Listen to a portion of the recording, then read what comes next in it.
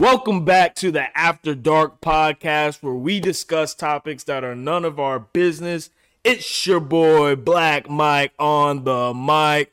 We got Big Stir up top. You already know what's going on. Please like and subscribe. Comment down below any opinions you have. Make sure you give us 5 stars and follow on any audio platforms. Now that we got that out the way, let's move into the show. Big Stir, how you doing today? How was your weekend? You got any updates for us? What's going on? Not much, dude. My weekend was pretty chill, trying to save a little bit of money. I did buy another 24-pack of Michelob, and I'm currently trying to crush those this week and then buy another one on Friday. But yeah, had an interesting Saturday evening. Friend of mine, I stayed up way later than I needed to, but I wasn't even really fucked up. My other friend was, and I was just talking to them and like just shooting the shit, more or less, and talking about other stuff. But it's been pretty chill, man.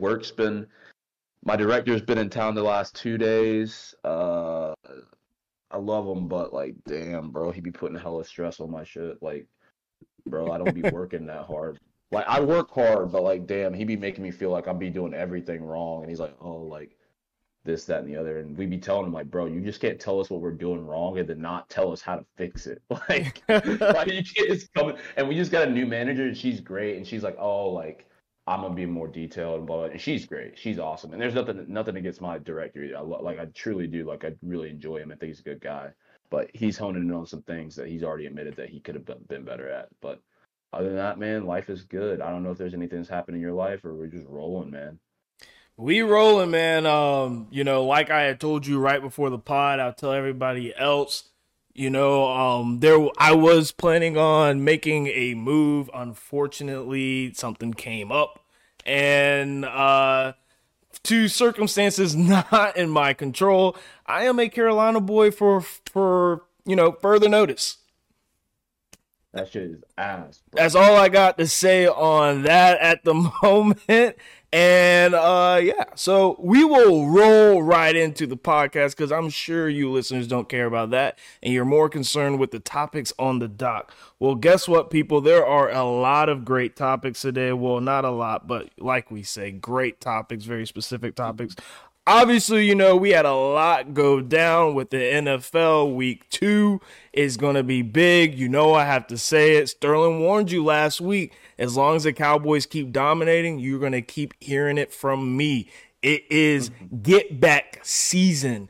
Everyone who wanted to talk shit all my life, because there was plenty to talk shit about, this season's get back. Trust me. You can count on that. Tony Romo age, bro. Big get back. And Tony Romo's my favorite quarterback of all time, so speak to him nicely, okay? Sketches game. What's good? All right.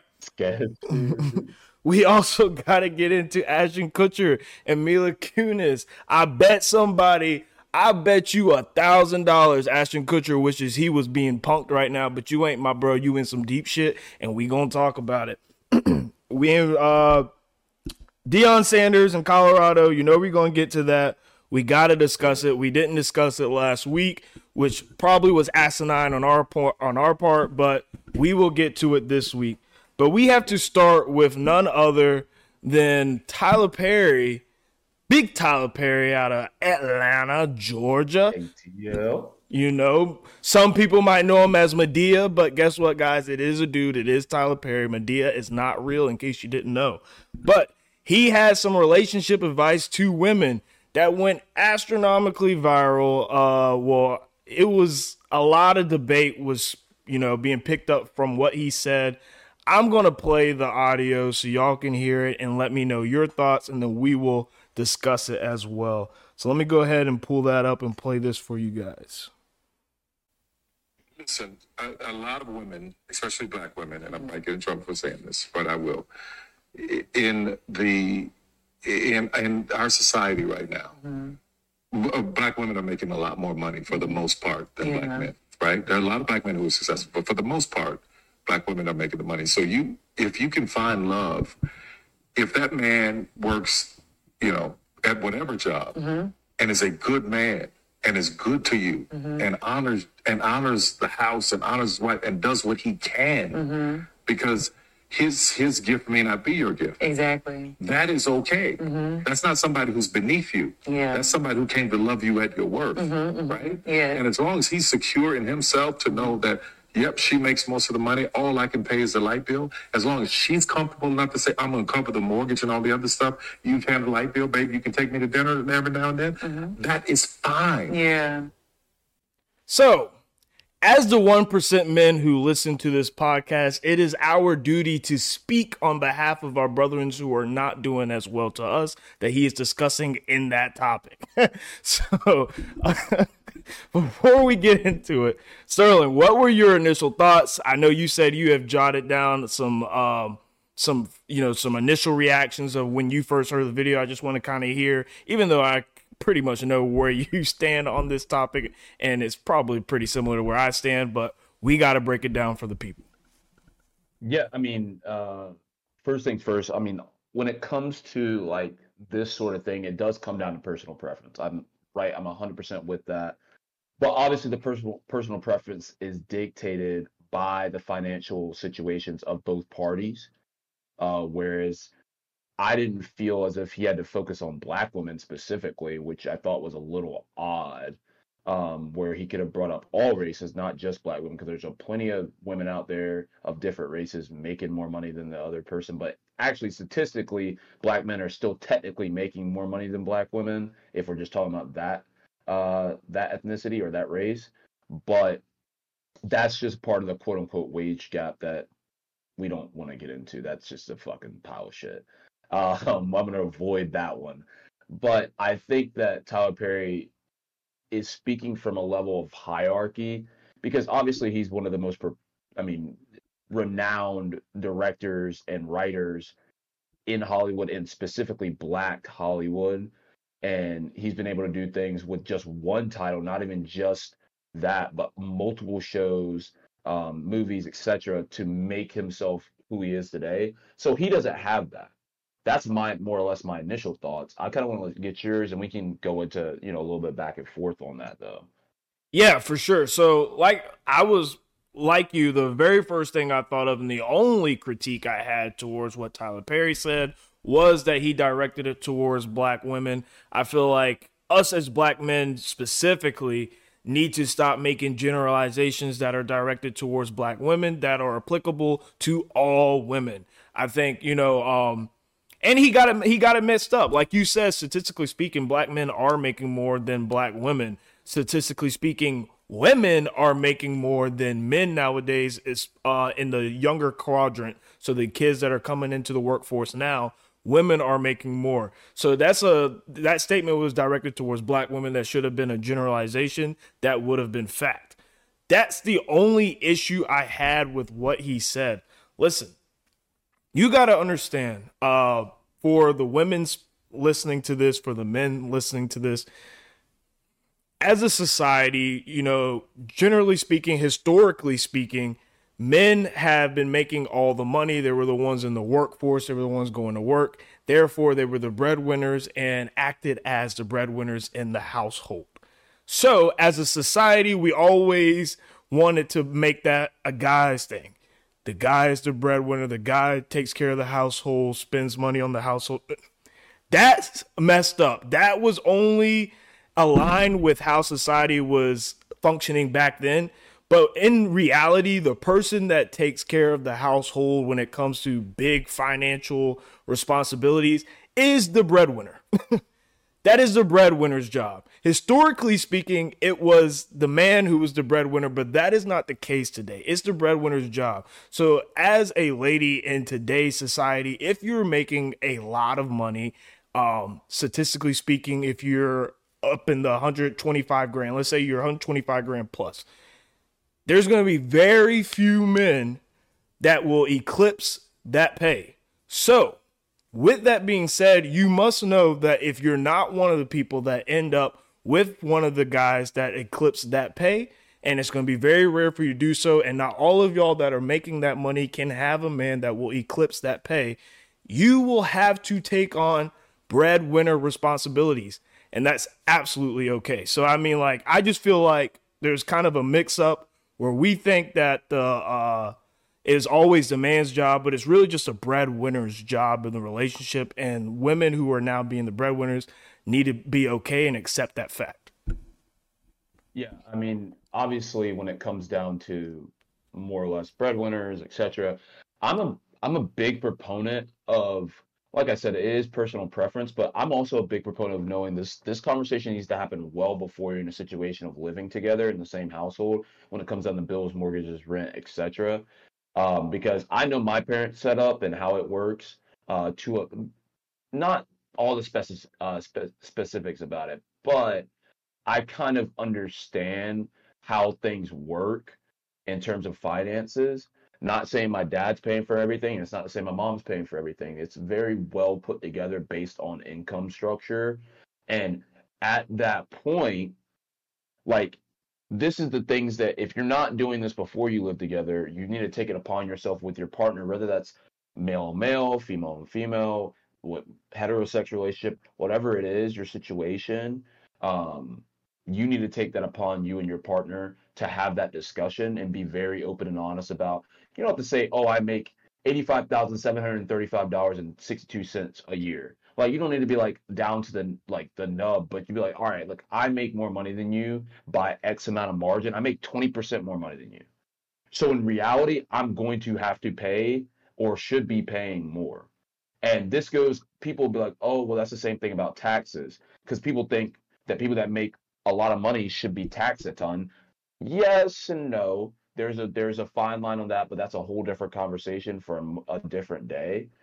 But if I'm in the situation as a man, I'm willing to handle that responsibility for all of those things if I'm in a financial position to do so. I will 100% do it. Like, it wouldn't even bat me in the like it wouldn't even I wouldn't even think about it. But what a lot of ladies I want to let you guys realize, or want you guys to realize, is that one of the things as men that makes us feel fulfilled with our partner is making us feel useful. And that's a way that we feel useful. If you're like, "Nah, I got it," even if you're not even the one that's the breadwinner, quote unquote, like, we want to do it. Like, it'd be nice to save a couple bucks in our own pocket, but it's like, oh, like, she's want to do like, oh, the light bill or something. Cool. Like, that's not a big deal. But if you're like, "Oh, I'll pay the mortgage, don't worry about the cars, don't worry about this, like, don't worry about the credit cards, I got those too," like, whoa, like, I'm the one that's supposed to be breadwinning here, and you're just like trying to take the reins from me, more or less. And I know it sounds stupid, and I'm sure there's gonna be some ladies listening to this like, "What the hell is he talking about?" But I'm being 100% honest with you from a male perspective.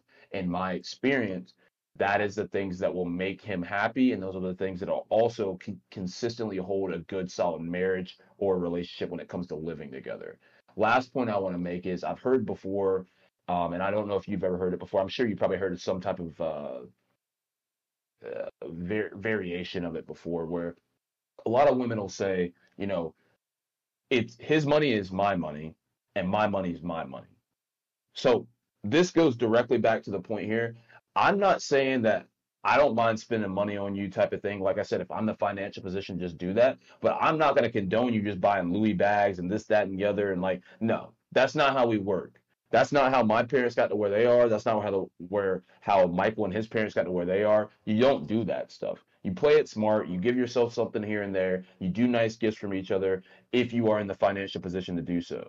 Live under your means no matter how much money you make, and you will always have money in your wallet, and you always have money to back yourself up when shit hits the fan. So I just don't believe in that. Other than that, Tyler Perry hit the nail on the head to a degree. Like I said, I wish he didn't have to focus on black women because they already get oppressed enough, just to be frank. And I don't think our women need any more of that just hit to the face. It can definitely be more generalized when it comes down to this type of topic in terms of breadwinning and who's paying and who's not paying, picking up the bill, etc. All these things are under the same umbrella. Yeah, and I think that where the biggest difference comes is really like a mindset thing. Because when you think about it, guys are more willing to, provide for a girl who doesn't have much to her name, really.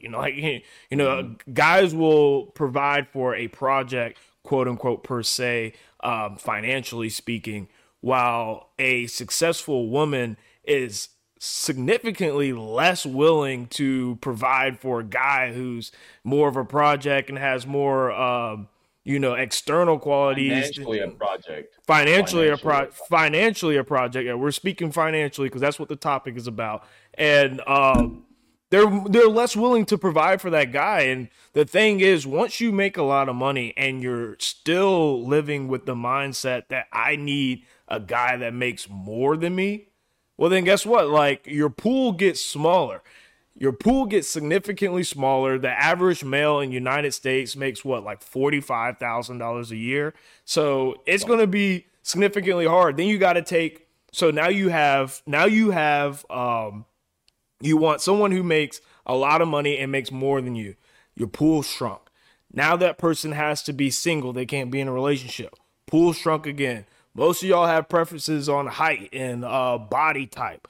Pool shrunk again, and the pool just keeps getting smaller and smaller. Eventually, your lady's going to be looking like One Piece, trying to find the one piece, and the dude is going to be like all of y'all traveling the seas like some pirates looking for that one lucky nigga that gets the girl. All of y'all chasing the one piece. Y'all got to... It's bad to say it because of the way social media has kind of made everything, but it's a numbers game. It's literally a numbers game. It's like sales. It's a numbers game. That's all it is. And as you keep putting in a bunch of criteria, your number drops significantly. And so you're going to have to meet that person. And it's not like we got a Go Find Me rich nigga app where it's where it pinpoints where every rich nigga lives in the United States and what his and what his current situation is. That's not a thing yet. I'm sure it will be one day. I'm sure that they'll have some kind of app that provides it. But as of right now, the best you got is Raya, and that's not gonna, that. You need a recommendation to be in that. So most of y'all women probably ain't gonna be on that shit no how. But go ahead. Well, even in that same vein, you know how we got to get on these tangents. It goes down a whole different route, but it's on the same route at the same time. We're still on 85 right now, but we might break off and hit 485 here soon. Who knows? But in that same vein, there are I know that in our futures, I'm sure, especially when you get into your 30s. I mean, I think it's great. Personally, that women are making so much money now. I think it's awesome. I think the playing field is becoming extremely level. Getting to that point, but when it comes to finding a partner, I thought you were gonna go along the lines of a lot of women are don't settle, don't do this, don't do that. The one person is out there for you. No. That's not how it works. That's not how it works, bro. I'm sorry. Like Mike said, it's a numbers game, and if there's only one person that fits your criteria in the entire world of 8 billion people. 8 billion, your odds, dude, you have better odds to winning the lottery. I'm almost positive.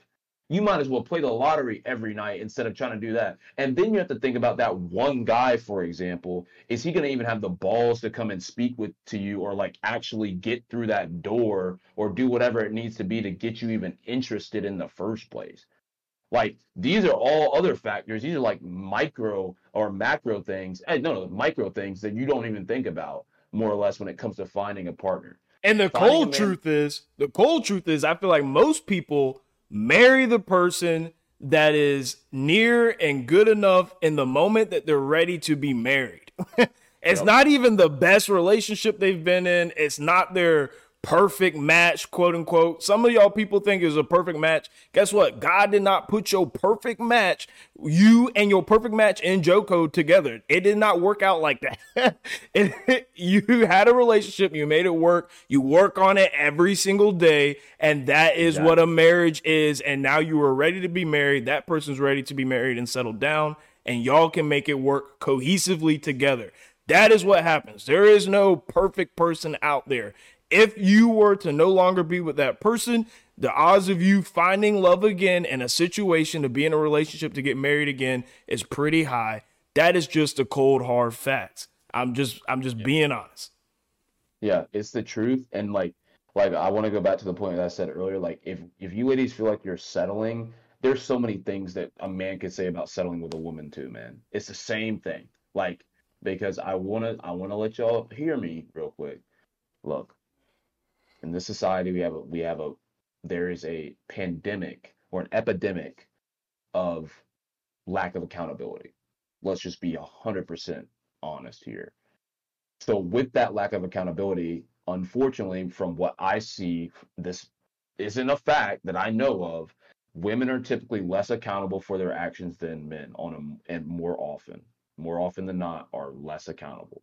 With that being said, women are more willing to shit on men, like for not doing. He could have almost everything, but he doesn't have everything, and it's like, oh, like he wasn't doing this. But think about all the things you didn't do or have that he might have been looking for. You know, take it and see it on an even playing field, because I know some people. I'm not talking anybody in particular, but I know some people that like to slander but won't take accountability for the things that they've done. So that's something you got to be like, that's more, if your ego's there, right? If your ego's there, that's a different story. But understanding what you've done, if it was good or bad, and where you can improve, is all about being a human, the human experience, bro. Like, I'm telling you, ladies, like for every lady out there who's looking for a man, whatever your situation is, like, especially from the heterosexual side, I'm gonna tell you, there's multiple men out there for you. It's about timing, and it's about what you're willing to give and also give up at the same time to have what you truly want as true love. Because love is a fallacy. It's a fallacy. Love's never enough. Respect, honor, communication, all these other factors go into it. And back to communication, if you're not communicating with your partner about how you like to do bills and et cetera, so on and so forth, prior to you living together, once again, you are just going to fuck your entire marriage. Because what is it? 50% of marriages in the United States are literally broken off because of finances. Like, not even because they don't love each other. They probably love each other a bit, but it makes you resentful. And people are greedy. We're all greedy. People are like, oh, you're so greedy. No, everyone is greedy. You just don't want to admit this shit. Admit you're greedy, understand that, and then take it from there and take the proper steps to do what you got to do to get yourself right. Yo, and if you chicks are out here breaded up, it's okay to have yourself a decently paid bulldog in the house. You know what I'm saying?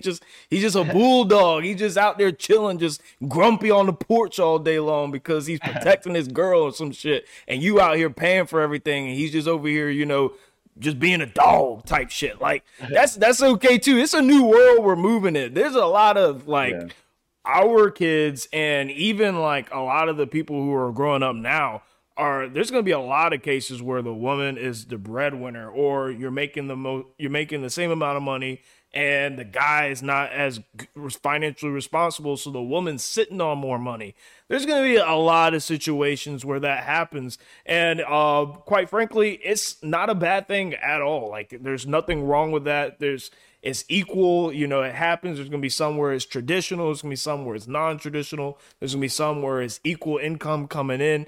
They all can work, but you just need to understand what position you're playing and play it well. If you're making a lot of money, just understand, like, your pool's smaller. So yes, you can wait, but don't wait too long, sweetie. Don't wait too long. You're going to be waiting, and you're going to be looking around, and everyone else is going to be happy, smiling with their little $50,000 man. And you over here grumpy because I'm still waiting for that 7-figure nigga, and he ain't came yet. And I don't know what to tell you. Some of y'all don't even know what you really want, which is the number one problem, because y'all have all these standards and criterias, and none of that is what you need at all.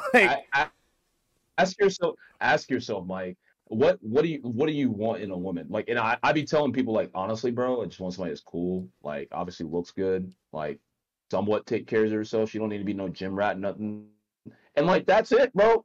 Like, that's it. I just want somebody. I don't even be like, yeah. I just want somebody I'm attracted to, that's nice, cool, and nurturing. I don't need nothing else. Yeah, bro, like and then look, women got this list look like this. Hold up, the scroll. Hold up, the scroll. Hold up. Heary. She got her girl saying, this man must be 6'2", have an NFL body, making $150K, has a penthouse and his own house prior. Like, bro, hung like a horse. like hung like a like, bro. What else do you need? Like the standards are like, and I'm gonna this is my last point. This last little bit I'm gonna make on this, but I'm telling you, bro, it's discouraging as fuck. But I understand there's a lot of cool women out. There's not everyone's nice either, man or woman. I'll tell you that straight up. There's not a lot. There's a lot of people are nicer than what they give off. But if you're asking for too much and you can't deliver even half of what you're asking on your half, knowing that this is men's standards, then you already lost. Because we've said it before. Like women will probably say like, "Oh, guy standards are so low," blah blah blah. It's no. It's because we know we like most men don't need a lot. We don't need a lot. We just need something. We don't need a lot. That's not we it. Don't need you to be. That's not we it. Don't need that. What it is, Sterling, is that we are the ones putting ourselves out there getting rejected. So we are forced with the reality of what our actual pool of women is. We're not sitting here delusional like we need the baddest thing coming around because we've tried. Trust me, we've tried. And most of us have not succeeded very often at getting the baddest chick around. So we are quite aware that, hey, the likelihood of me ending up with that is probably slim. So that's probably not my go-to pool of women. And I feel like women don't have that same kind of like, they get approached by people and they even get approached by the rich niggas who just trying to, dick them down and leave. But they think because they getting dicked down that, these rich niggas want to hold them down. And it's like, nah, there's a difference. There's a difference. Yeah. I definitely think that, yes. Not to say us men won't take our shot at that 10 out of 10 that's probably way out of our league. For sure. We take the shot. Bro, they be like, why men so sad? Why is that? Bro, dudes be getting hit in the mouth with just the worst reject. The worst you can say is no. Have you ever seen those TikToks before, bro? Yeah. Or those videos? Bro, they be out of pocket. Like, who the fuck are you? First off, you look like this. And just go on a roast. And it's just like, dog, like, he just asked a simple question. Like, he didn't even deserve that. So, for ladies out there, be good to the men out there that are just trying. Like, if they're creepy, shoo them away. But, like, if you can at least tell that they're trying to give themselves a shot, shit, you might, if you give them a chance, you might actually start to like them. Who knows? With that being said, let's move into some idiots on the internet. Two of, quite frankly, some of the I think these are some of the worst parents from the outside looking in that I've ever seen in my life. That is Ashton Kutcher and Mila Kunis. Tyler Perry had advice about relationships, and Ashton Kutcher and Mila Kunis must be on the same page about stupidity.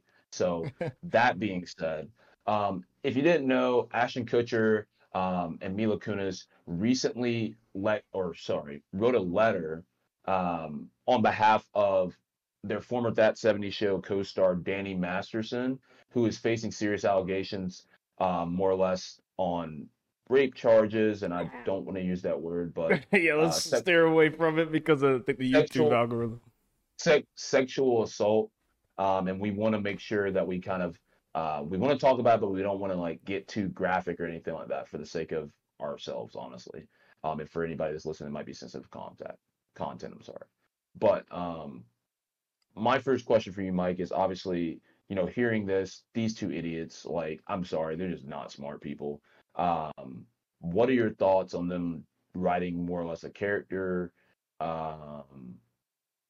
letter about Danny Masterson to kind of give him some leeway? Yeah, so my number one issue with it was the fact that it came after the guilty verdict, if I'm correct. Like, so the letter was to lighten his sentence. And to me, that's just not something that, especially with what he's being sentenced for, that I feel like they necessarily needed to do and per se. And I understand that this is a lifelong friend. This is probably someone they considered a brother. It's probably family to them at this point. But had this been prior to the verdict, oh yeah, my boy could have never done this. Absolutely. No shot. I'm writing the letter. That I would have no problem for at all. Like, go ahead, shoot it in there. You're riding with your boy. Understood. You don't know the verdict yet. All the ins and out have not came out yet. You're riding with your boy. I understand. But the fact that he was already guilty, the fact that you literally have a foundation for sex trafficking and stuff like that. So you already know just how serious these types of things are in real life, and you yourself are writing a letter on someone who you know has been convicted on multiple counts of doing this kind of thing, and then you give us this half-ass apology video that was just really trash for two actors, to be honest, and actresses. I mean, honestly, Ashton Kutcher did a pretty good job. He was a decent actor to make it like he wasn't reading. But to me, Mila Kunis, she looked like she did not even want to, like, how I saw it, a lot of people were saying, like, oh, she's a bad actor, she's bad at reading. I didn't really take it like that. I took it like she feel like she shouldn't have to do this shit. Like, she feel like this shit's stupid. Her PR is making her do this, and she's gonna do the video as if her PR is making her do this, and she's completely unbothered and doesn't want anything to do with this at all. That's how I saw that video. But I mean, I really just thought it was I just think it was a bad precedent, a bad message. They said they didn't think it would get out. You're Ashton Kutcher, Mila Kunis. This is a celebrity case. If you thought that if you thought that wasn't gonna get out, I don't know what world you live in. If you don't know what kind of day and age we're in right now, you're bugging. You're absolutely bugging. But those were my initial thoughts. Yeah, I mean, when it comes down to it, I think I find it quite laughable. These two are actually some of I'm telling you, bro, they're some of the biggest idiots on the internet. Telling you every single time about them not washing their kids for like multiple days at a time, and just coming out and telling people that, like, bro, your kids are gonna get flamed in school. Flamed. They're gonna flame. Like, oh, but so what? Like, we live in a big house. You don't use the showers though. You don't use the showers. You got 5, 6 bathrooms. Don't use one of them damn showers. Stanky ass. Secondly, the fact that they put out a letter basically recanting exactly like kind of what you were saying is absolutely insane. You can't write letters post-conviction and literally just be like, oh, my bad for saying that. And let's be honest, when it comes to Ashton Kutcher and Mila Kunis, they're just trying to find their way back into the limelight here and there. Obviously, lack of notoriety they've had over the past little while. I mean, Ashton's attached to a lot of stuff.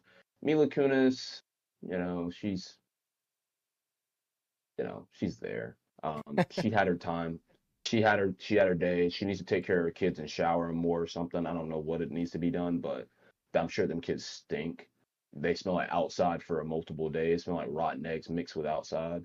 You probably rub them kids in dirt because scrub, how it's like playing a sport back in high school. You get home from a game, you could be all scratched up, bloody and stuff. You still gonna make sure you take a shower because you'll see that shit just run off you in the shower. Like, damn, that shit gross. Like, Kids play in the mud, bro. They play in dirt. Like, don't let your kids go a day without taking a shower or taking a bath.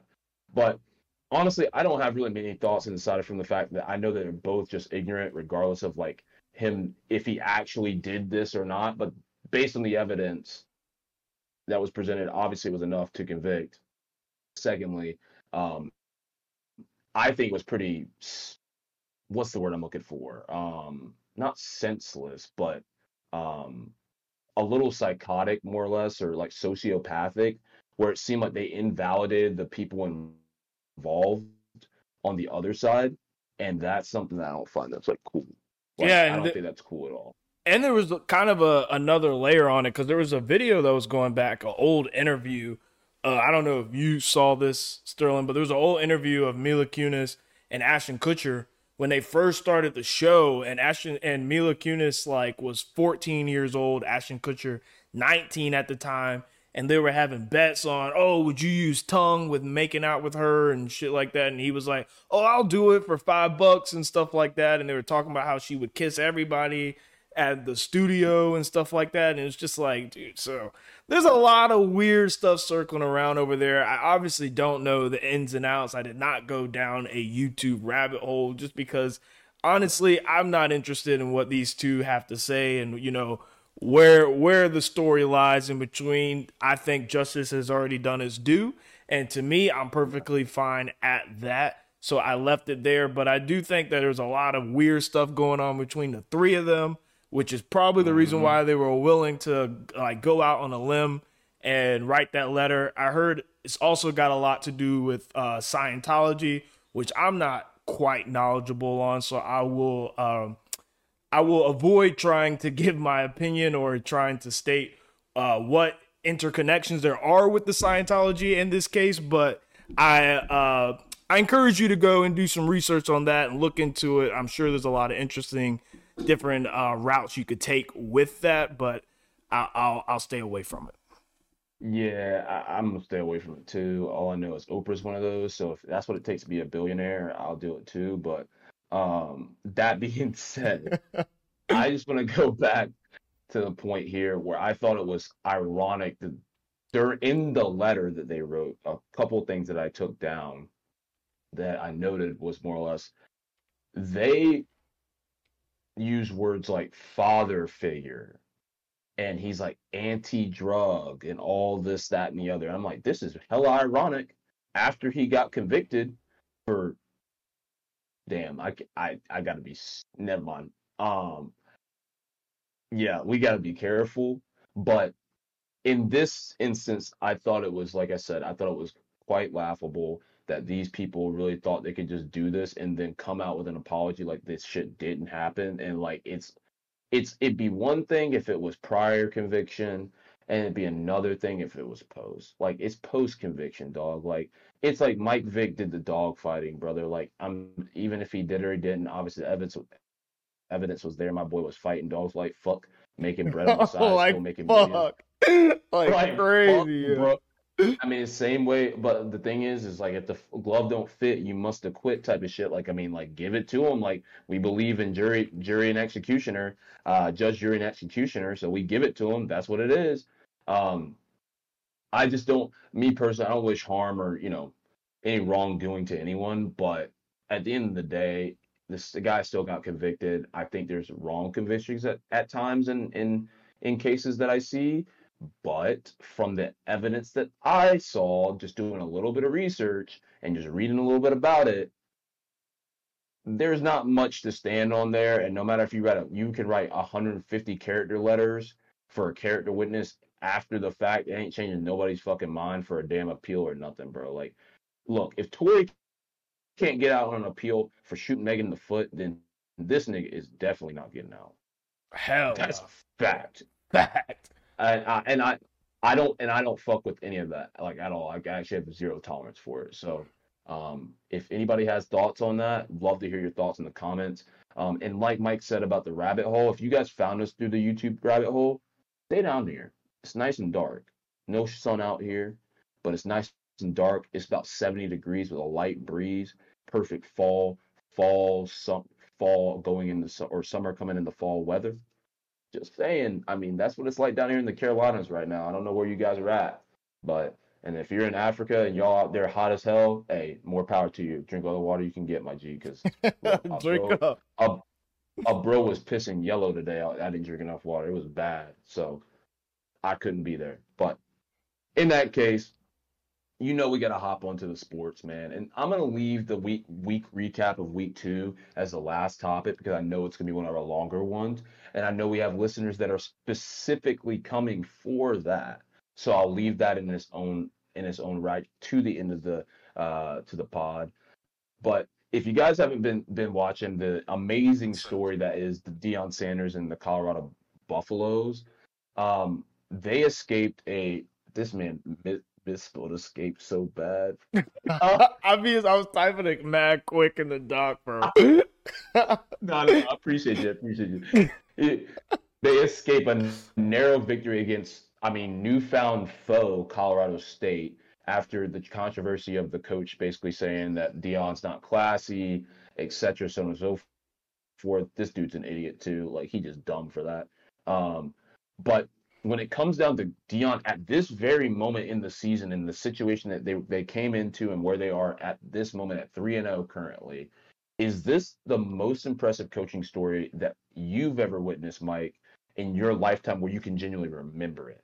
Because we could talk about the past and Phil and Pat Riley on the basketball, but we're talking about our lives in the adulthood, and not even just adulthood, as we become accustomed with more and more sports stories.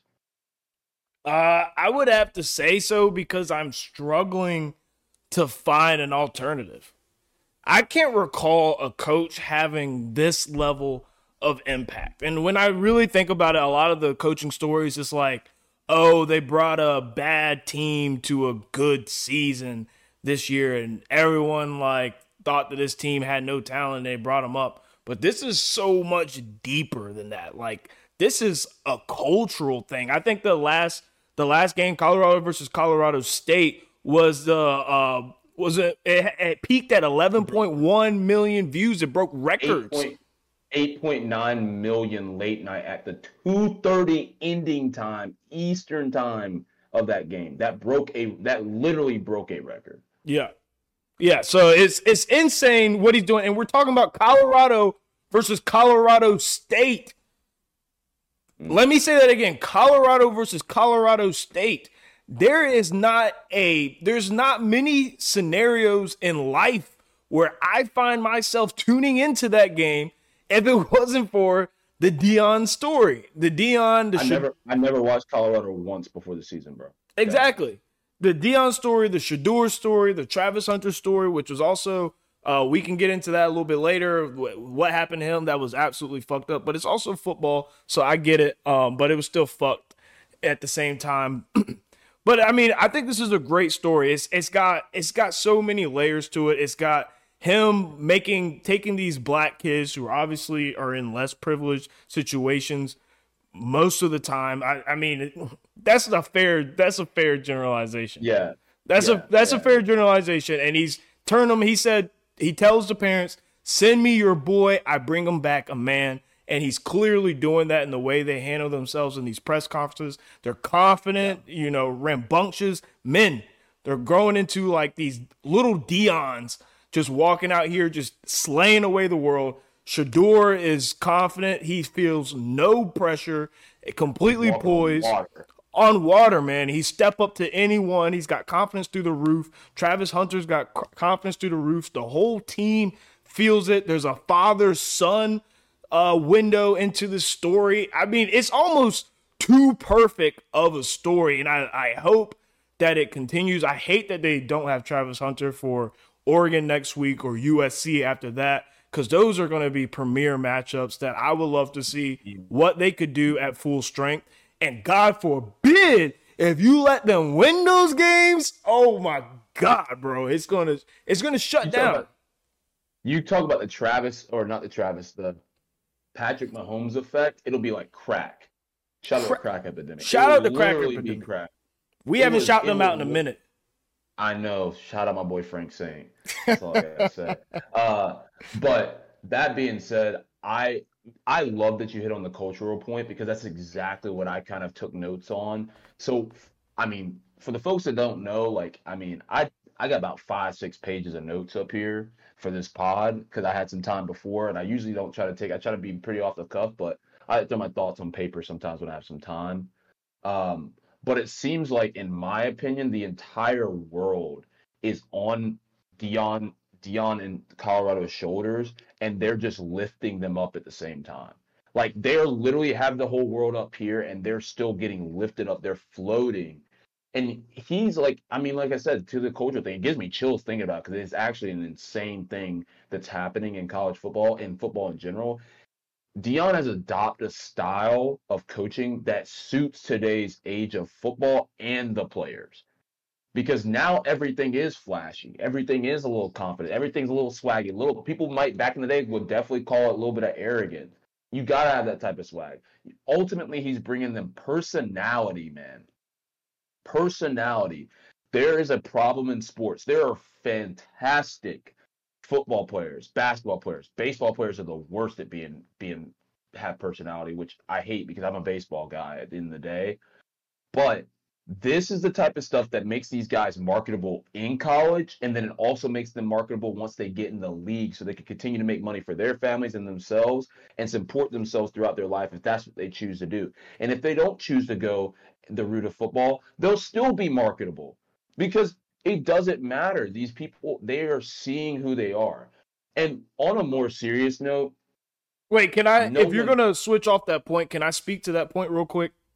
Yeah, of course. Yeah, so I thought that was a great point. I didn't even really think about it from that standpoint, because I want to bring up Steph Curry and how he goes about his game, and what Jeff Teague was talking about on his podcast, because there's a shift that a lot of athletes don't understand that happens from when you leave high school and enter college. From adolescence to high school, sports is sport, and it's all about game. It's all game, game, game. You're trying to be the best. Who's better than who? When you line up in front of me, I'm going to tear you down. Once you enter college and you're looking at the pros, you're looking at NFL, MLB, NBA, whatever it is you're looking to do, you are no longer in just sport game. You are now an entertainer. You are a television star. Your show is the sport. So you are just as much an entertainer as Stephen A. Smith is, but what you do is go out there and play a sport. And so why I bring that up and why I want to talk about Steph Curry real quick, and I'll let you get back to your topic, is because Jeff Teague was talking about it, about how he was mentioning, like, dude, you ain't got to be all flashy. Why you shimmying and everything like that? And Steph was telling him, like, hey, man, you got to do those kind of things. That's where the money's at. That's what makes you marketable. So when he hits that shot and he does his shimmy, yeah, he's doing a shimmy because fuck you to the other guy in front of him. You're not as nice as me, and I'm going to have fun and dance around. But he's also cognizant of the cameras around him and how that's going to look on the TV, how that's going to be marketable. Whenever you hear the we're going to commercial break, he knows he's going to be played because he hit the dagger three and did a shimmy, and that's going to be the slow motion before whopper, whopper, whopper, whopper hits your TV. And so Deion is implementing that into the players and, allowing them to show their flash, allowing them to make money through NIL and be big marketable stars, while also making sure they stay focused at the task at hand, which will only allow you to be where you want to be, is winning football games and doing it at a high level. Yeah. I mean, these guys are a pleasure to watch. If you guys haven't had the opportunity, I'm sure you probably saw clips, but take a chance and watch the games. You'll really get an understanding of how good, especially the top guys, the Travis Hunters, even his other son, Shiloh, on defense, and Shador is outstanding right now. It's definitely showing the change of the guard in terms of black quarterbacks, or from white quarterbacks to black quarterbacks within not just the college football game, but obviously in the NFL game, and how powerful they are. But as I was saying, like, no one saw this coming. And to speak to that exactly, statisticians had this team at 2.7 wins for the entire season. They are currently 3-0. And they're going to go against their second biggest test as of yet, because their first biggest test was ECU. Or not ECU, TCU. Yeah, ECU might have been a wash. But went against TCU, came out victorious. That was the big icebreaker moment where they're like, oh shit, these guys are for real. Deion wasn't lying. Now they're going to be going up against the number 10 Oregon Ducks this week, which I'm excited to watch. It's prime time. It's literally prime time. It's on ABC. And the next couple of weeks, they're going to have to play USC like the following week against the Heisman favorite, Caleb Williams, who is also extremely marketable. Extremely fucking marketable. And in that case, I'm so happy that Coach Prime has come to the scene, man. He has shown the way for a lot of young athletes, specifically in the black community or minority communities. Dude, you could be yourself. Just do it. Be high class. Handle your business. Like, be respectful. Have fun, dude. Have fun, because this game doesn't last forever.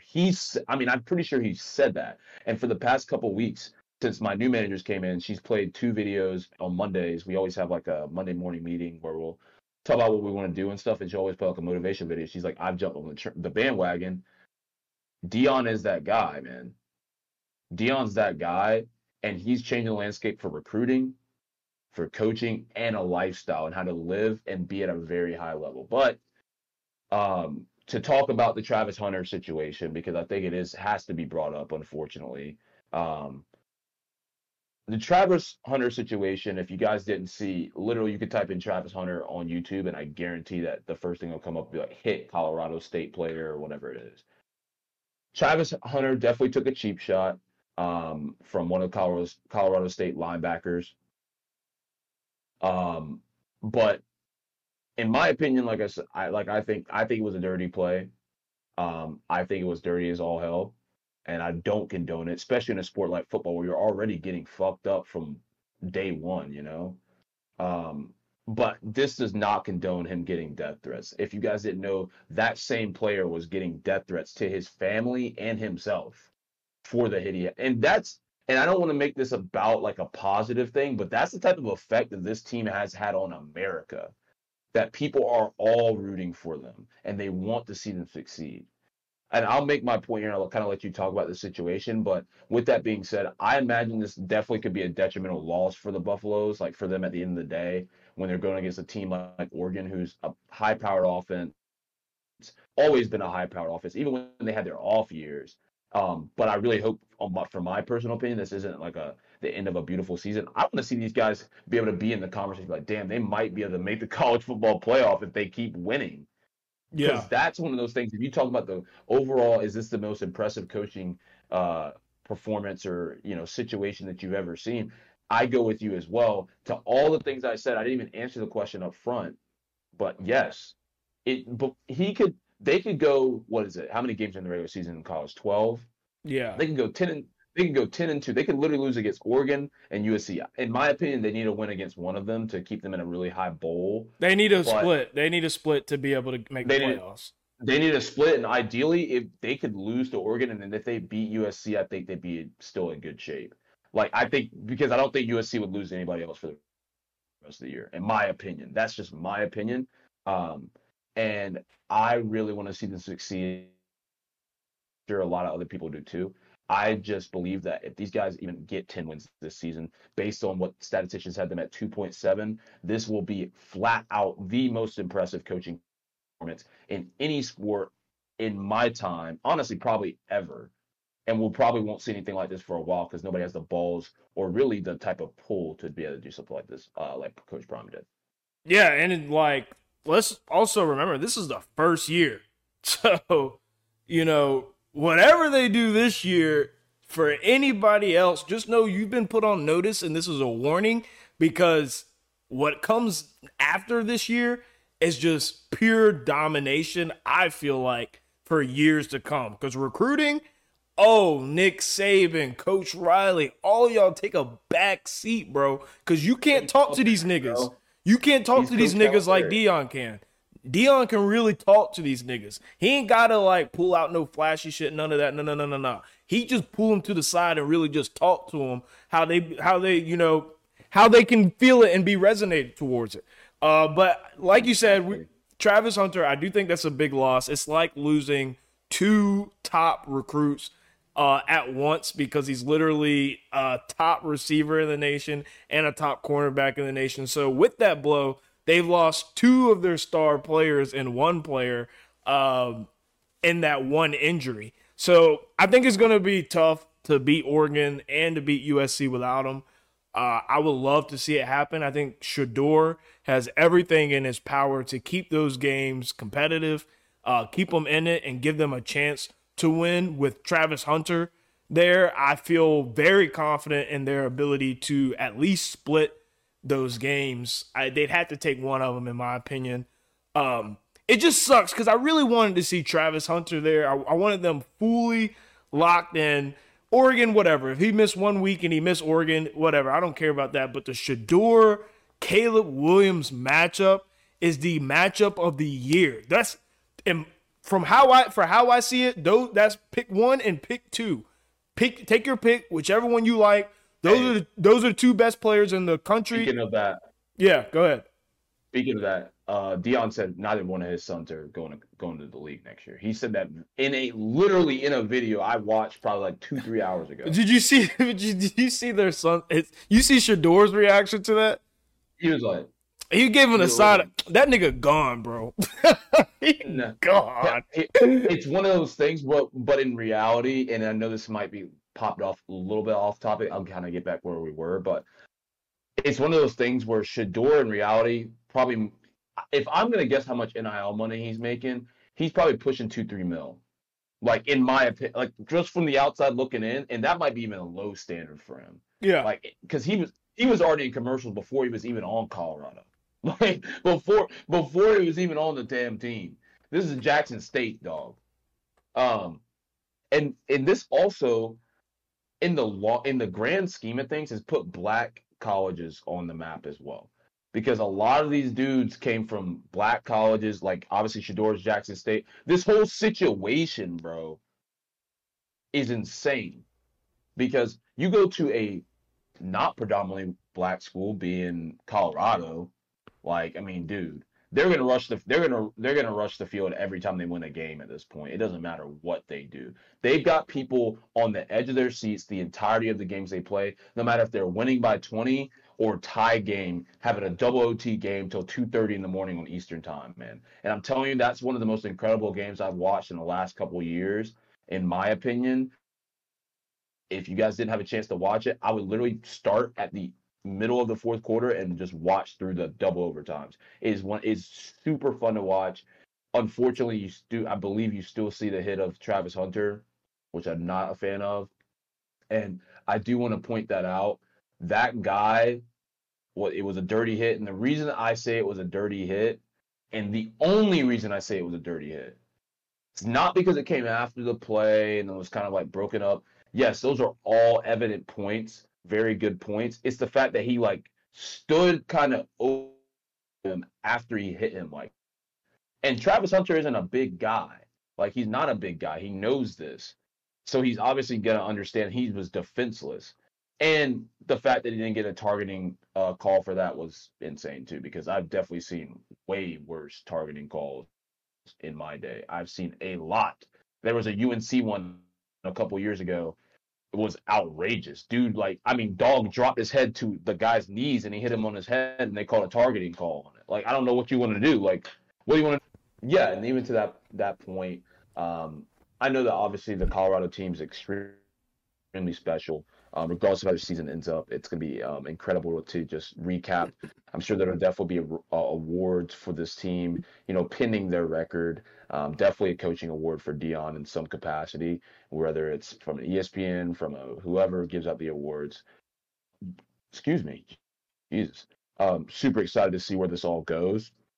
And like you said earlier, man, this is just a foundation. Like, as he is trying to build an empire. I don't think Deion seeks to coach at the NFL level. I think he really has found his niche in college football because he really, I believe, really wants to, like you said, take those young boys and turn them into men. And that's ultimately what I think he genuinely loves to do, being that he has two young boys himself. And obviously, I'm sure has a ton of love for the team that he's got currently and will for the guys that come in post them as well. Yeah. But, I mean, with that being said, the last topic of the night, week 2 recap. I don't know, man. I took some notes on it. The way that I broke it down was from AFC East, all the AFC, so AFC East, North, South, West. Took my takeaways from that. Then I did the East, North, South, West in the NFC and took my takeaways from that. But I just want to start just off the TOP with my Panthers, bro.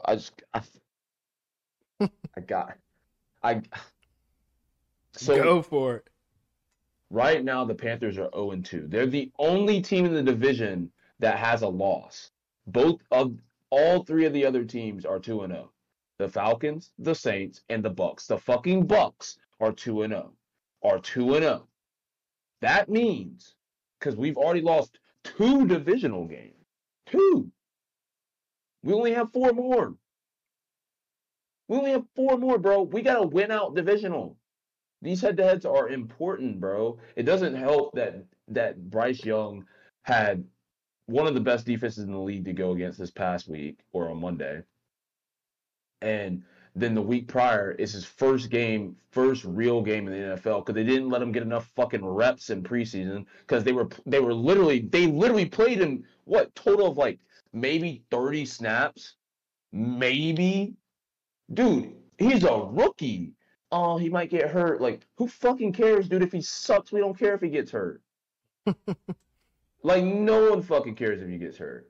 Like, that being said, like, they need a true game plan on what the hell they're going to do because, in my opinion, it looks like the play calling is very consistent or inconsistent for Bryce Young's strengths. Plus, the Saints defense is very good. I will give it to them. And if it wasn't for the Panthers defense, that game wouldn't even been nearly as close because they can't fucking score a touchdown. They can't even score a damn touchdown. Get down to the red zone, turn the ball over, fumble interceptions guaranteed per game for this guy. But as they said for Peyton, Elway, and I can't remember the other person in their rookie seasons had some of the worst seasons ever. And then obviously they become great. So Look, who knows? I don't have much to say about you guys. I'm not going to lie. I was probably like 70% of America that as soon as 8:15 hit, I switched that television right over to the Steelers-Browns game and never looked back. But just off of rip, I mean, look, y'all are going to be in line for another top draft pick. You're rebuilding. The defense is solid. You need more weapons on the offensive side. It's just he has no one to really throw it to. When your best and most reliable receiver is a old Adam Thielen, it's time to give the man weapons. Y'all aren't going to do anything this season. This season's a wrap. When we see you guys, Bryce Young, I would honestly bench Bryce Young and make sure he just let him have that as a second bye week. Let's not get him hurt because Micah and the boys are going to absolutely wreck his shit all game long. Like, that might be the first time that we see Bryce Young's facial expression change because he's kind of like a Kawhi of football, bro. He's stone cold face the whole game no matter what's going on, which is dope. I feel like that shows that like the moment's not getting to him. I think he's going to be fine. I think he shows a lot of promise. His pocket presence is nice. He's really smart. Nigga. Nah. The pocket presence is mediocre. No. Y'all's offensive line is mediocre. Yes, I know, but like, bro, you got legs. Like, do you see Lamar with his like above average line? Like, stay in the pocket, just get sacked, He had a decent run. He had a decent run Monday. One decent run. Late in the game when it matters. No, we were down 2 touchdowns, bro. It didn't matter at that point. two scores. I didn't care. Sorry, I didn't mean to cut you off. Go ahead. No. Well, anyways, all I'm saying is that Bryce is going to be fine. He needs more weapons. One thing I like about him that you don't see a lot of young quarterbacks do, and this is how I know he has a high intellect in the game, is he is very willing to throw the football away. Like, almost like annoyingly willing to throw the football away if there's nothing there.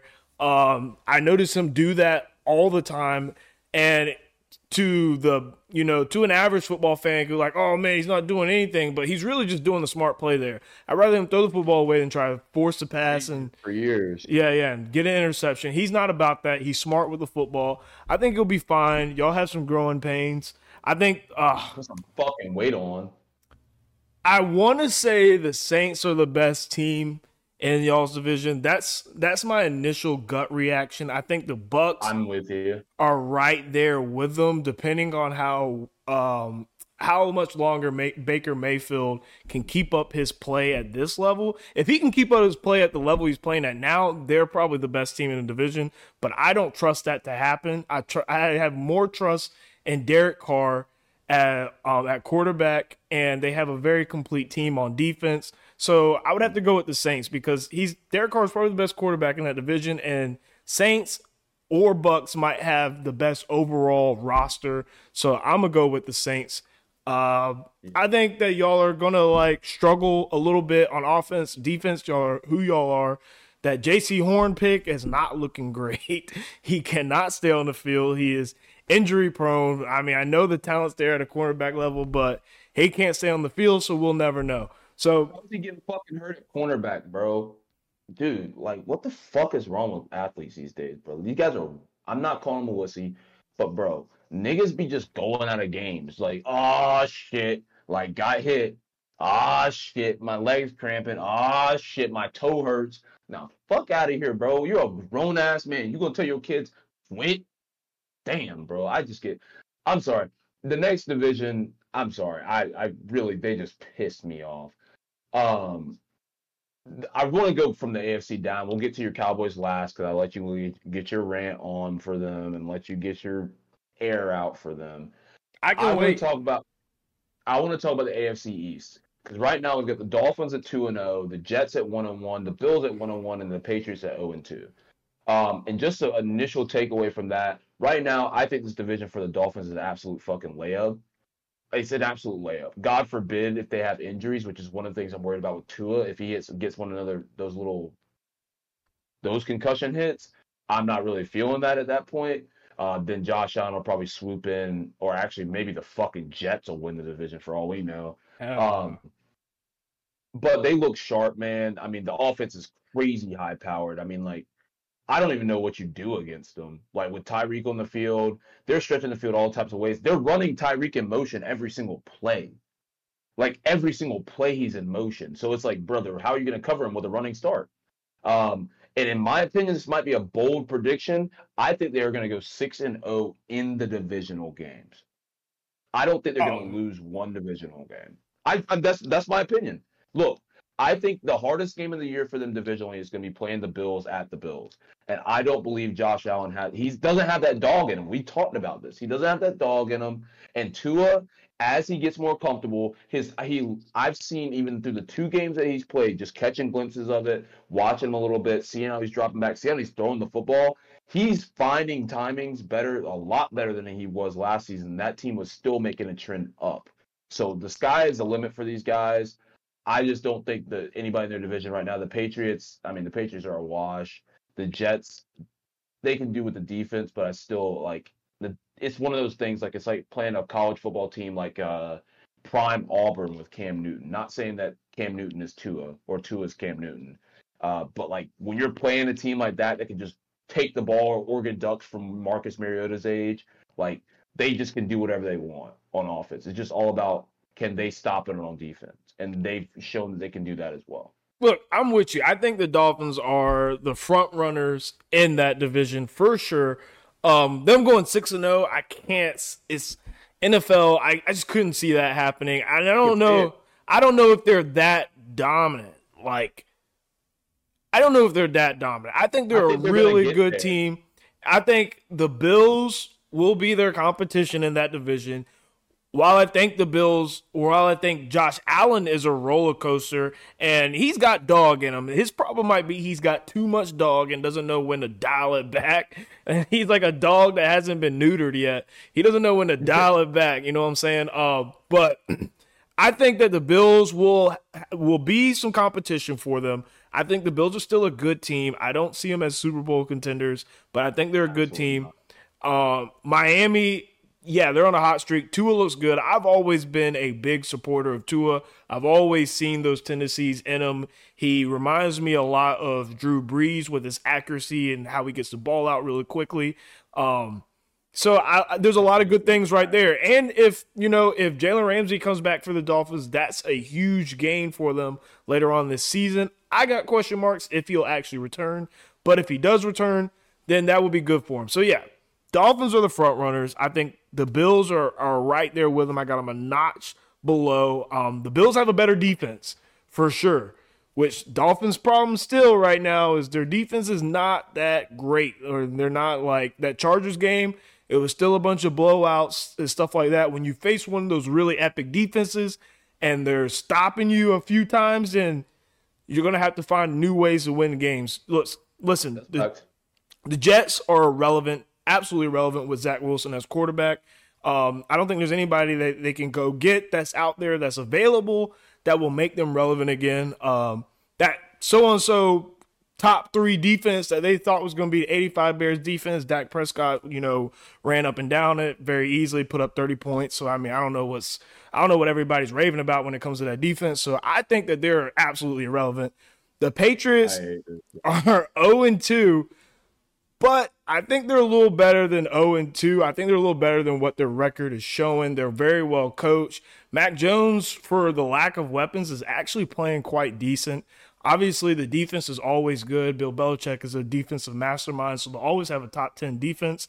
I have it Dolphins number 1, Bills number 2, Patriots 3, and Jets bottom last in the division. That's how I think it will finish. That is my initial inclination.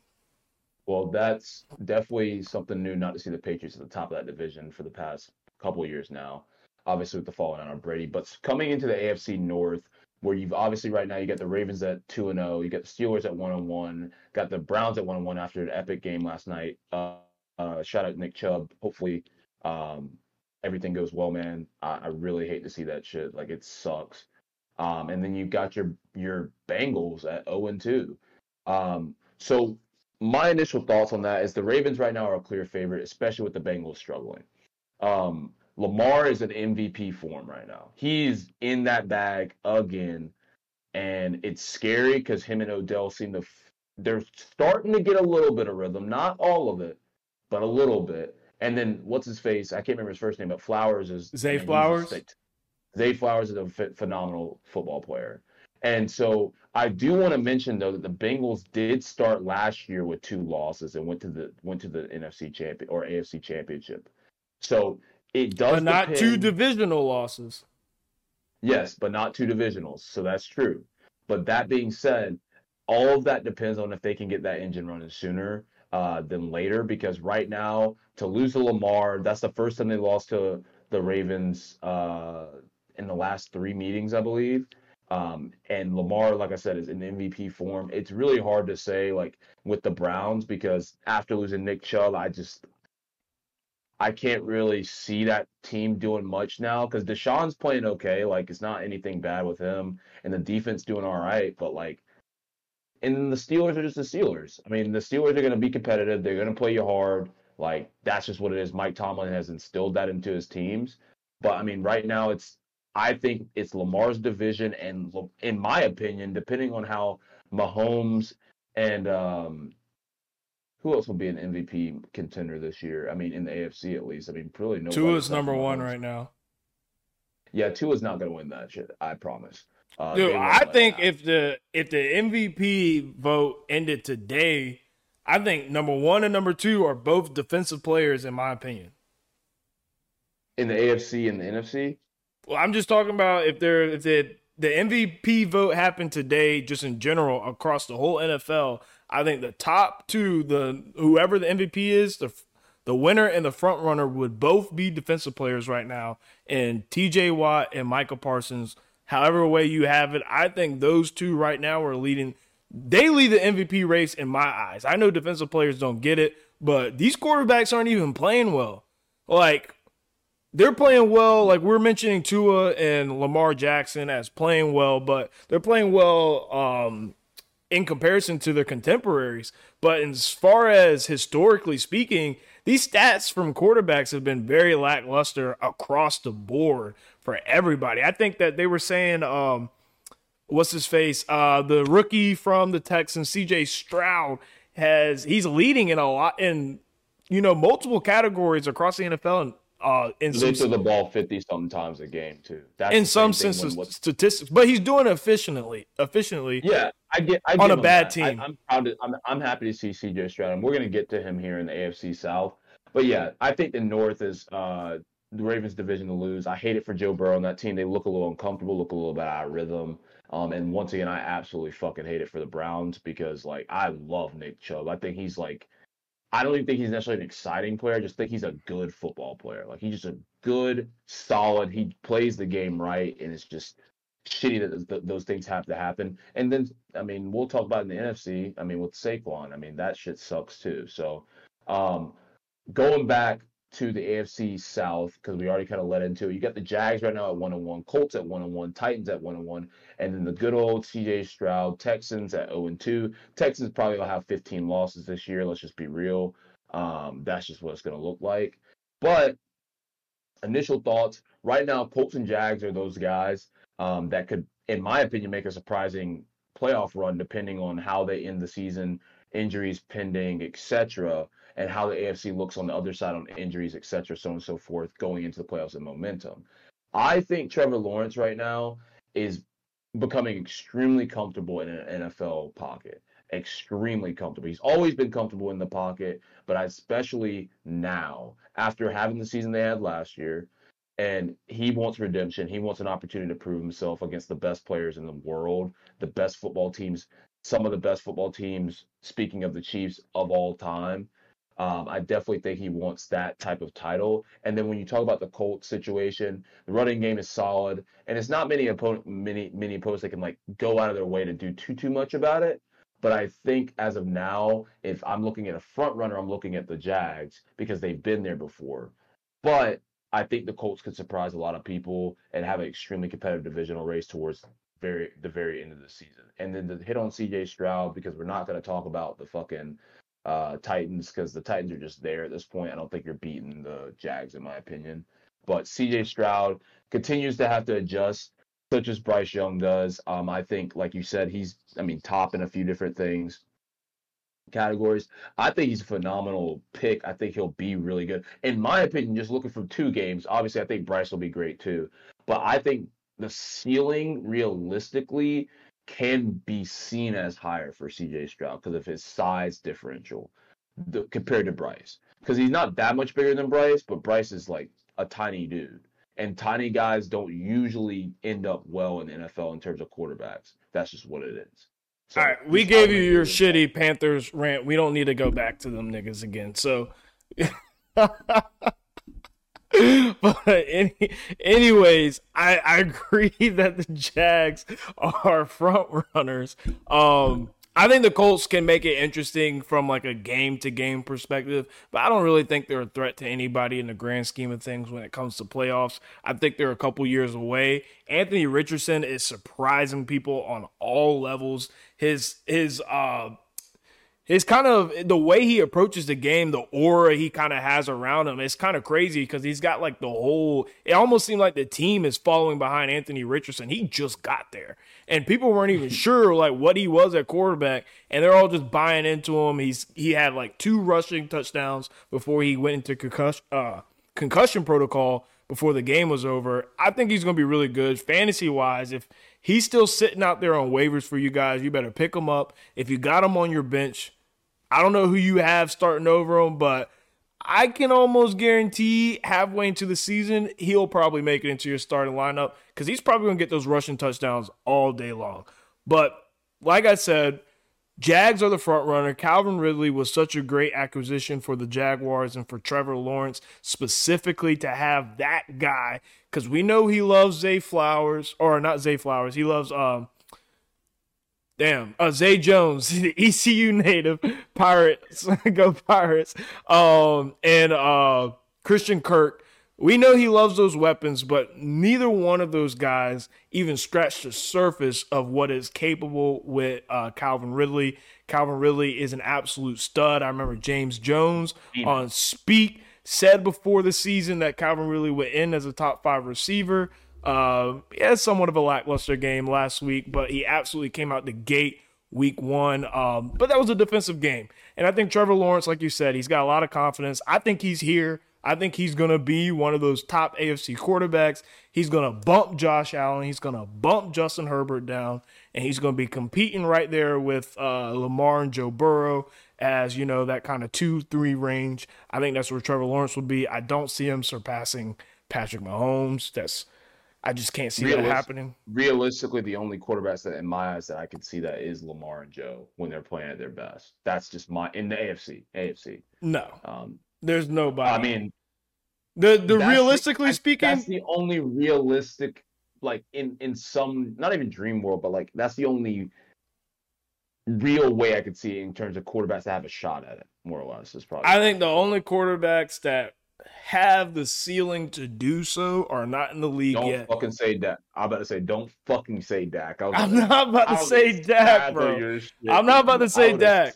Even though he's leading the league in QBR, I'm not going to say Dak. I was saying Caleb Williams or Shedeur Sanders. I think what Caleb Williams have put on tape for a college football perspective, from a prospect, we have not seen. Like, Caleb Williams looks like a Patrick Mahomes prototype. Now, I'm not willing to put him there with Patrick Mahomes yet. We have not seen him play in the NFL. Caleb Williams is doing things that Patrick Mahomes does, but he's doing it against college players. Let's see him do it against NFL players like Patrick Mahomes does. But he has a lot of the same mechanics, technicalities. I think that he is. But yeah, I think the Jags are the front runners. There's not much in that division. That division is kind of boring, to be honest. No, it's always been a pretty boring division because Peyton was running it for a decade. So also, fun fact, Jaguars are the only team to not play a Sunday night game. This whole year? At all. What do you... Oh, night game. Okay, shit. They usually play the 4 o'clock, or they'll play the 4. They don't... I mean, they've never had like a prime time... That's insane. Or at least that's a stat I saw on Twitter. I did not fact check that. I saw it on Twitter, and it just popped in my head, right. And I'm reiterating it. Right. And here at After Dark, we're a nighttime show, so we ain't got to fact check everything. We're just here to have some fun. Yeah, exactly. And going to the shittiest division in probably the entirety of the league, the AFC West. Right now we get the Raiders at 1-1, the Chiefs at 1-1, the Chargers at 0-2, and the Broncos at 0-2. Let's go and just start with the Broncos. They fucking suck. Next, the Chargers. The Chargers will pick up steam. They're still not getting out of the division beating the Chiefs. The Raiders are the Raiders. I don't expect much from the Raiders. I've said this multiple times over and over. It used to be Brady's division in the AFC, in the AFC East used to be the weakest division before Josh Allen came in and started giving some competition. But now the AFC West is truly the weakest division in the National Football League. But the problem is, it shouldn't be. It shouldn't be.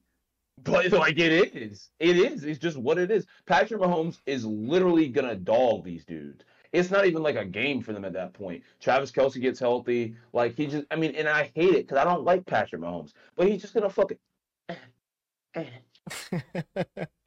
like it's not much thought going into it, and just kind of what I wrote down notes wise.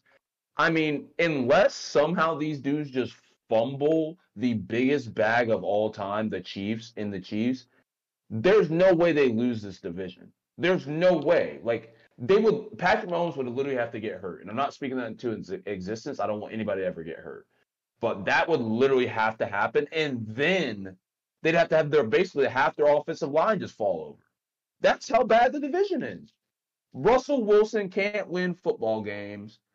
I don't even want to talk about fucking not even the Chargers, but the Raiders. They're just the most up and down team of all time, bro. They have a good season, they have a mediocre season, they have a shit season. They can't win.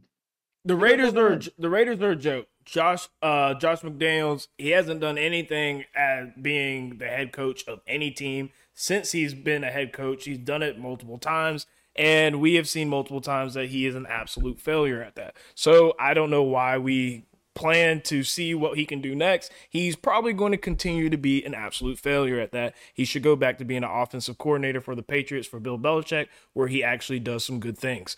That's enough of the Raiders. So let's get into the Chargers. Chargers, they picked up Kellen Moore. They thought they were about to score 40 points a game. Guess what? Kellen Moore puts up points, but he is not a good situational offensive coordinator. Cowboys fans been trying to tell the world that the whole time, but they were still stuck up on, Cowboys are number one offense the last 3 years. Okay, that's fine and dandy. What you got to understand is Kellen Moore is trying to win a head coaching job. So all he's trying to do every time he gets the ball is score points.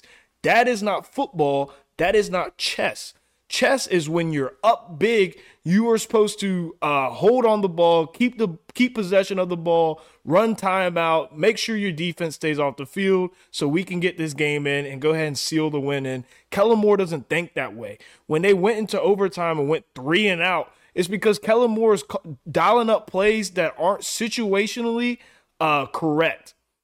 So, I mean, that's just what it is. Like I said though, I'm a pause on acting as if the Chargers have a problem. I don't think they have a problem. Obviously, that offense is lethal, absolutely lethal with Keenan Allen, Quentin Johnson, Mike Williams, Austin Eckler, Justin Herbert, obviously. They're going to be putting up points. They're going to win games because they're putting up points. The defense needs to get it together. They're one of the most expensive defenses in the league, and they're playing like one of the worst. So that's a bad recipe for disaster. That's how niggas lose jobs. So someone's got to step their shit up. Chiefs are going to run through that division. They're going to run through it. Sean Payton, you were calling out Nathaniel Hackett. You were saying that it was the worst coaching job in team history, and now you're sitting at 0-2, my boy. You're putting everything on Russ. Russ actually played a decent game last time. I don't know why you're putting it on Russ at some point. Now, if Russ keeps playing decent games, now I'm not saying he's playing good games, and I'm not saying he looks like the Russ that we came to know. But if he's putting up decent games and y'all are losing, and he has big leads because they had a big lead going into halftime, that's going to come down to coaching at some point, my boy. Can't keep putting it on good boy Russ. That's all I got to say. Chiefs are going to run away with that division. Chargers will creep their way up there in second place, probably find themselves on a wild card playoff game. But other than that, that's the Chiefs division to win for the foreseeable future. Yes, and now we get to your fucking division. Now we get the NFC East. Right now we have 3 teams at 2-0: the Cowboys, the Eagles, and the Commanders. And then we also have the Giants at 1-1 after the shellacking from the Cowboys in Week 1. So I'll give my takeaways before he gets into his bag, because you know he's gonna get into his bag regardless. When it comes down to the NFC East, right now, I think, in my opinion, if you look at the NFC, it is the most competitive division, where top to bottom, they have the most talent overall throughout the entire NFC, and maybe in the entirety of the league. And this is probably the most competitive it's been in the last probably 5 years, like where there's multiple teams that can. I'm not saying the Cowboys aren't unbeatable, but I'm not saying they're not beatable either. It's one of those things where if a team comes out flat, another team can beat them, and it wouldn't be an issue type of thing. With that being said, I still believe the Cowboys and the Eagles is their division to fight for. Obviously, the Commanders are the Commanders, and I love the spirit that DC has, but you guys just aren't beating the Cowboys and the Eagles. It's just not happening right now. It's just not going to happen. We know this is not going to happen. You're playing against 2 good quarterbacks, 2 good offenses, 2 good defenses, well-rounded, built to win Super Bowls.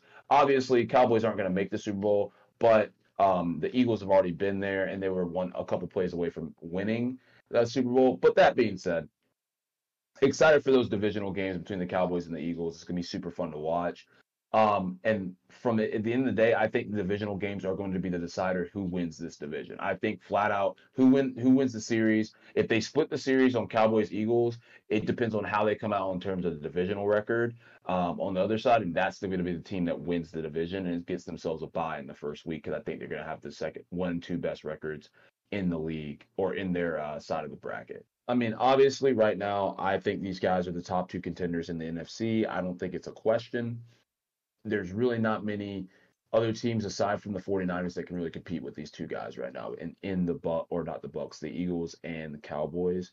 And these guys, it honestly might end up coming down to a Cowboys/Eagles versus 49ers in the NFC Championship to go to the Super Bowl, which I'm super excited to see that as well, pending injuries. I mean, this is a 17-week season now, or it's 18-week season now, 17 games, more likelihood of injuries, but more likelihood for crazier endings to the season as well. So super pumped for that. Want to get your thoughts on it, Mike. Obviously, I know they're your boys, so want to at least let you get that off. Yeah, so let's start from the bottom. So we're going to talk about the Giants with their $40 million Kmart version of Eli Manning. They were down. They basically started off the season, their first 6 quarters, they got outscored 60-0. 60-0.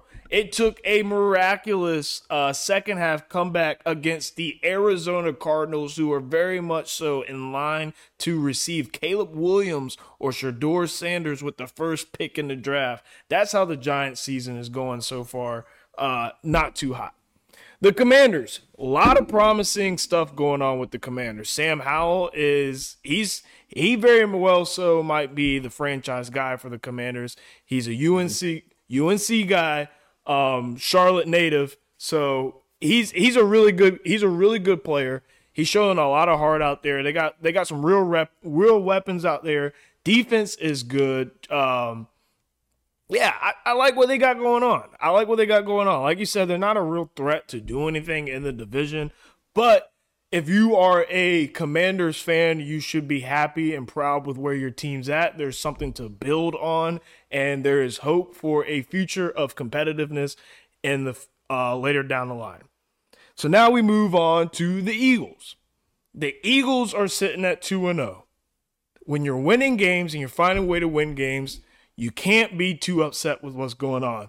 But if we really look with our eyes, because when I watch the media, there's a lot of covering up, a lot of bullshit going on, and a lot of people not trusting their eyes. And if you trust what your eyes tell you, the Eagles don't look like the Eagles of last year.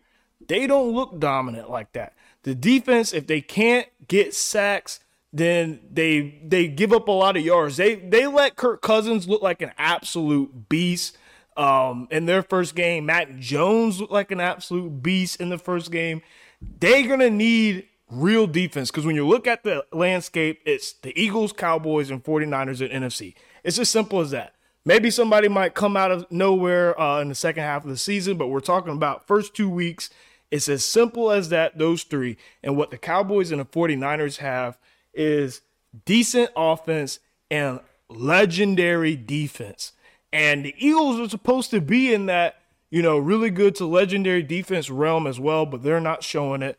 Obviously Jalen Hurts not having the best start. He's not having a bad start per se, but he just doesn't look like he's in that flow state kind of like he was last year.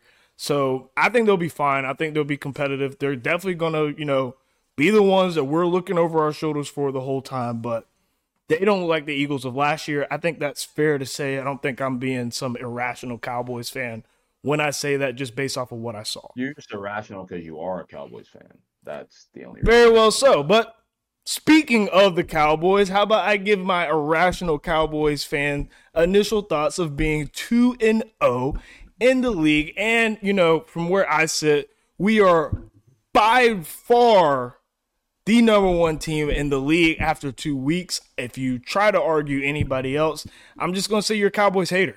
After 2 weeks, we're the number one team in the NFL. It's as simple as that. We're the team to beat right now.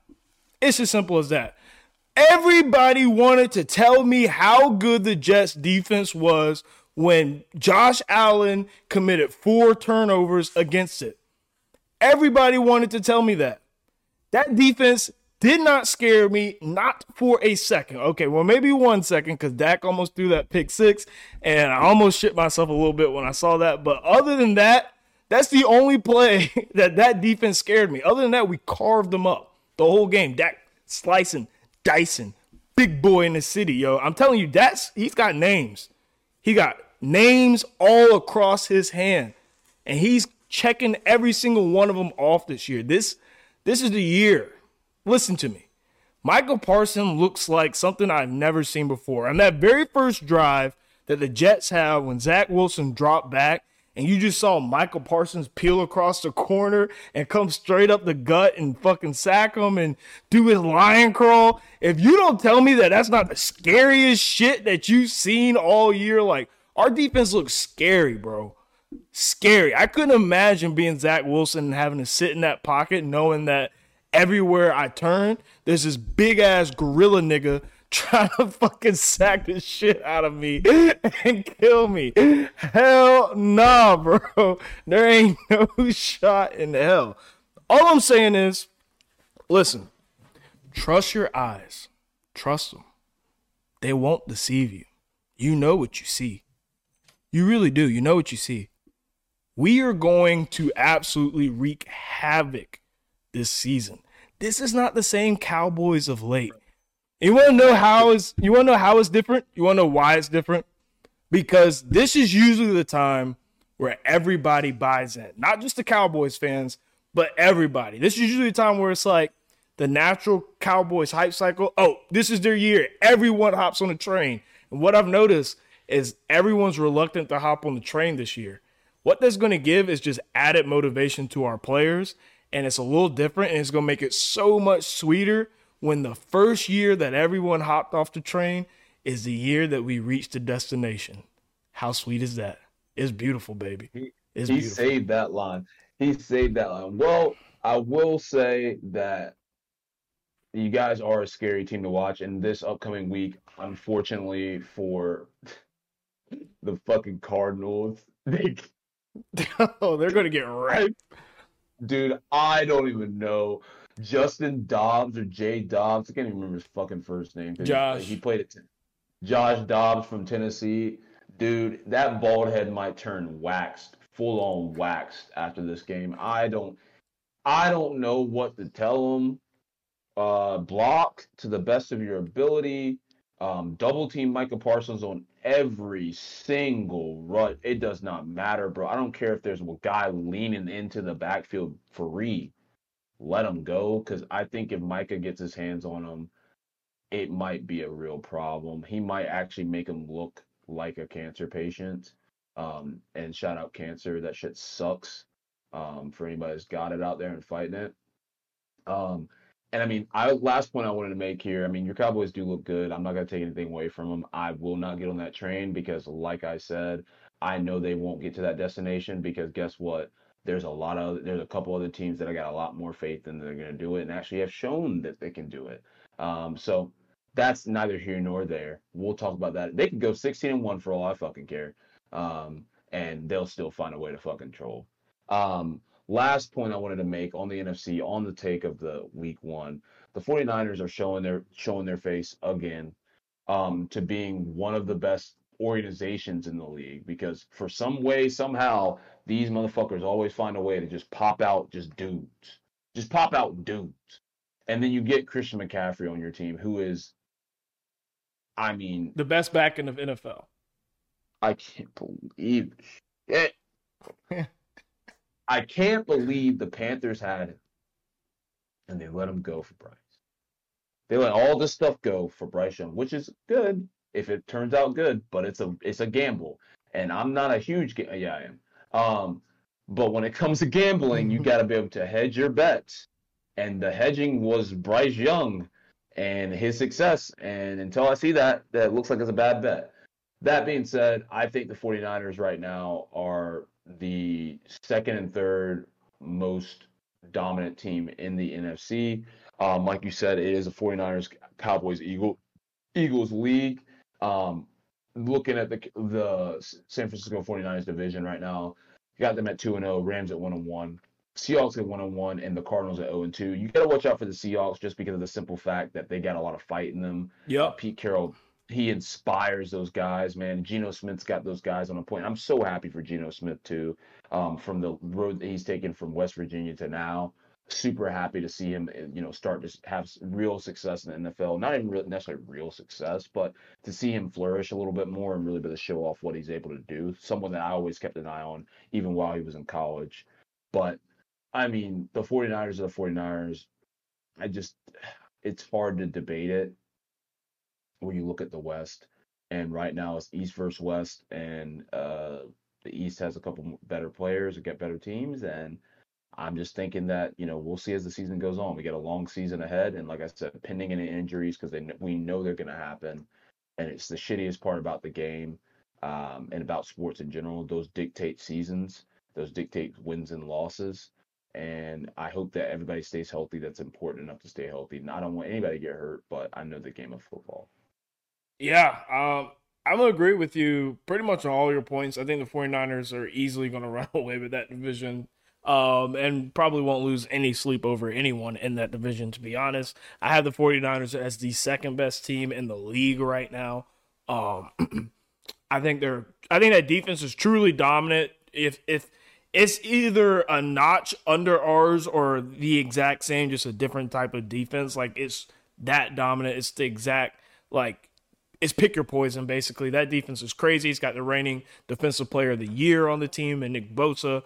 Brock Purdy is looking like he's really he's really the guy to lead them to the way. Babyface assassin, bro. Yeah. Babyface assassin. It's crazy. And, they got Christian McCaffrey, who I think is the best running back in the league. I don't really think that's debatable either. I think he's the most versatile running back in the league. They got a really good offense, too, with Ayuk and George Kittle, Deebo Samuel. It's talent all across the board. Great coach in Shanahan as well. I think the 49ers are good. The Rams are surprising a lot of people. I expected them to fall flat on their face, but they actually look pretty decent. They actually got a pretty good offense. They got a rookie receiver coming in and breaking the record for most receptions in the first 2 weeks, which is insane. It's 25, and the previous record was 19. So when Cooper Kupp's come back, they got weapons too. They're formidable. Aaron Donald's still there. Aaron Donald might not be the best defensive player in the league anymore, but he's top 5, top 3 maybe, and he's still Aaron fucking Donald. We heard Geno Smith when he came inside up the middle. We heard what his reaction was. So he's still instilling that same fear into people. So, the Rams can, ruin some people's seasons and make some games that should probably be an easy win, an ugly loss. Seahawks, they've got a lot of talent. I imagine them to finish in second place. I would like to see them get that wild card spot and maybe ruin someone's playoff hopes. Hopefully not the Cowboys. But I think they're a good team, and I think they got a lot. I mean, well-coached Pete Carroll. Pete Carroll's just the man, honestly, because the last time we saw Russell look good was with Pete Carroll, and now he resurrected Geno Smith's career. Like, Pete Carroll's that dude, and we got to start talking about him as one of those coaches. He's right there with Tomlin, Belichick, and Reed. Pete Carroll is that dude. That team's playing well. I would like to see the defense maybe play a little bit better, but the offense is spectacular. It's a lot of pieces going over there. I think it's exciting. I think the whole league, the landscape of what this season will be is exciting. There's a lot of storylines. The only problem is there's a lot of injuries as well, so if maybe we can clean some of those up, get some of those players back in. Hopefully everyone stays healthy. This will be a good season, a great one, and even better if the Cowboys are hosting that Lombardi Trophy. God, man. I can't wait for that. I can't wait. I hope they make it and they lose. That would be great. I'm sorry, I'm praying on your downfall. But, in that case, I know, Mike, we want to wrap it up. I appreciate you guys. I want to go ahead and once again shout you guys out again for the likes, subscribing, just even listening and watching, whatever platform that you're on. Obviously, if you're on YouTube, like and subscribe. Definitely take a listen to that. We try to compartmentalize the videos. Shout out Mike for that. So you can really pick and choose. I know we typically only have about 4 to 5 topics. Try to keep it pretty condensed for y'all, but we are big talkers and we love tangents, and that's just how we talk. We've talked like that for years, almost a decade now. So want to just kind of give you guys the best content as we can, and we love feedback. So that's why we really need you guys to comment. Let us know if you know us personally. Text us, whatever it needs to be, Instagram DMs via our Instagram, and on Apple Music and Spotify, 5 stars, etc., so on and so forth. And appreciate you guys on the ride. This has been amazing, and we're going to keep checking for you. Yep. Thanks for rocking with us. So, for all the fellas out there listening, listen, they only want a 1% man until they watch this previous episode where we kind of teach them a little bit. But as of right now, they still want a 1% nigga. So quit your bitching and get your bread up. For the ladies out there listening, he doesn't want you, sweetie, so please move on already. Every single week, I gotta tell your ass to move on, and you still up here texting him like he texts you at 2:30 and you over here excited as shit. You a booty call, ho. You a booty call. Leave his ass. But it's okay, because you're still beautiful and powerful, and we'll always love you. It's the After Dark Podcast. Until next time.